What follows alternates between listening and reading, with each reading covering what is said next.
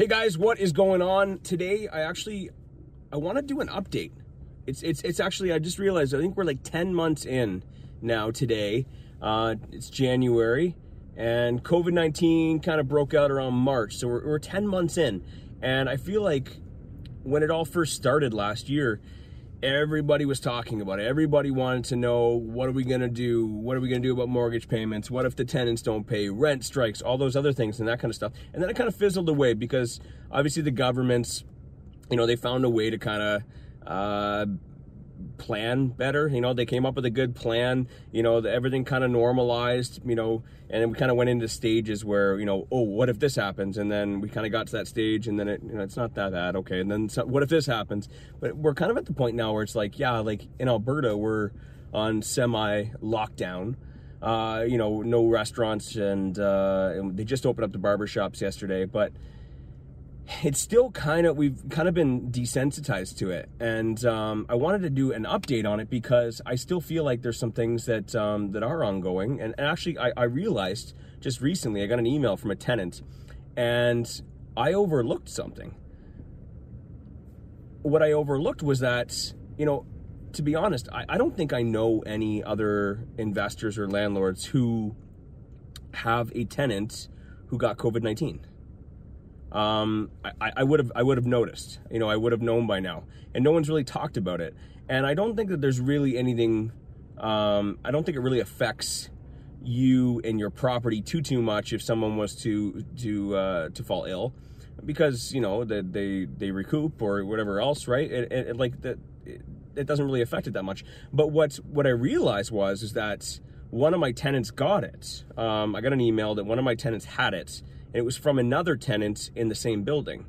And so we own kind of like a fourplex kind of deal where it's a side-by-side duplex that has legal basement suites in each side, so 4 units.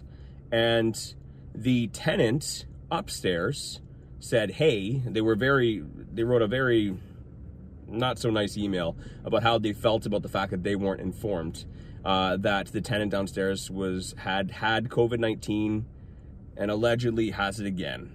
And the only reason they found out was through yelling downstairs or something along those lines. But instantly I realized, oh shoot, like what do I do? Like, how does this affect my other tenants? Their initial concerns were that we share the same house. This is an airborne disease. How do I protect myself from this? I should have been isolated. I should have, had I known, I would have left for 2 weeks. You guys are responsible for this kind of stuff. And instantly, I'm like, I got that email on a Saturday night, and that I should have never had my email on, for the record. That's not something you want to read at 10 o'clock on a Saturday night. But I took a deep breath, I went to bed, and I Sunday we had another look at it, and that's when we realized, obviously, they're not affected. The other tenants in the suites, adjacent suites, are not affected because they each have their own independent legal ventilation systems, right? They have their own vents, they have their own furnaces, so there is no connection other than one shared common space to get to the mechanical room, which, we instructed them not to go there. Should the tenants let us know that they have COVID-19? That was one search. I did a little bit of Googling and looking all the governor Alberta's website, AHS, and I couldn't find anything that required the tenants to inform the landlord. In most cases, it doesn't really matter. We don't need to know that they're sick, so long as the rent is being paid and they're healthy afterwards, everything's fine. But when there's other tenants involved, that is a bit of a predicament. I'm okay because I own legal conforming suites. But what got me thinking was, what about for the people, the investors, the landlords who have non-conforming suites? And I'm surprised because I never really considered this. I never considered the fact that, what if they share the same vents, the same ventilation, the same furnace? What if there's a common area for laundry? How does that affect the landlord or the owner? Because I know a lot of investors who take the chance to just, they They rent out the basement for a little extra cash flow, and they're like, nothing will ever happen. I mean, the only risk is that if someone dies, you would be negligent and charged with manslaughter. That's actually a pretty big risk. I don't recommend anyone renting out non-conforming suites. But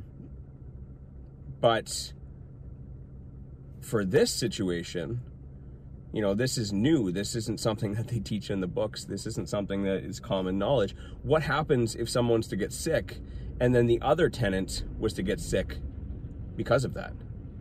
Are you negligent as an owner? Are you negligent as the landlord? Just like the situation where, in the event that there's a fire, say in the upper unit or the downstairs unit, and the basement tenant can't get out because there's it's not egress windows, or the height was incorrect, or the fumes and the smoke and the fire reached the unit too quickly. You would be negligent as an owner because you didn't meet the minimum codes requirements. Now, what happens if you're a landlord and one tenant gets sick, and because of that, because you don't have its own independent separation, are you negligent for that? I put a lot of thought into that this week, and I mean, at the end of the day, I don't think it applies, but I also have never heard anyone talk about that or consider that. So, I'd highly recommend, depending on what jurisdiction or what province you're in, look into your requirements as a landlord. Look into what your requirements are if your tenant gets sick.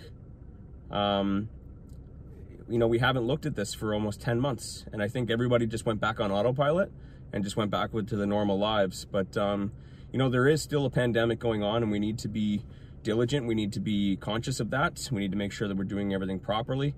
Especially in a situation where you could be charged with something. So lots to think about today. Hoping you guys have a great week. Hey guys, it's Wayne here. Registration is now open for the upcoming Real Estate Investing Cabin Retreat and Mentorship Program. The program kicks off on March 12th through 14th in Alberta Beach, Alberta. This is a fully immersive 3-day real estate investing cabin retreat. Now that's followed by 6 months of one-on-one mentorship from yours truly. That comes with bi-weekly calls, not monthly, and unlimited texts. So I will be at your side 24/7 to support you and answer any questions that you have. If you are on the fence about it, let's just be honest. Don't bother. Seriously, I only want serious action takers. I want the best. If that's you, you can sign up at http://rei-cabin-retreat.com/register. Actually, to be honest, it's just in the notes below. You can just scroll down, click on that. Link's right there. Much simpler.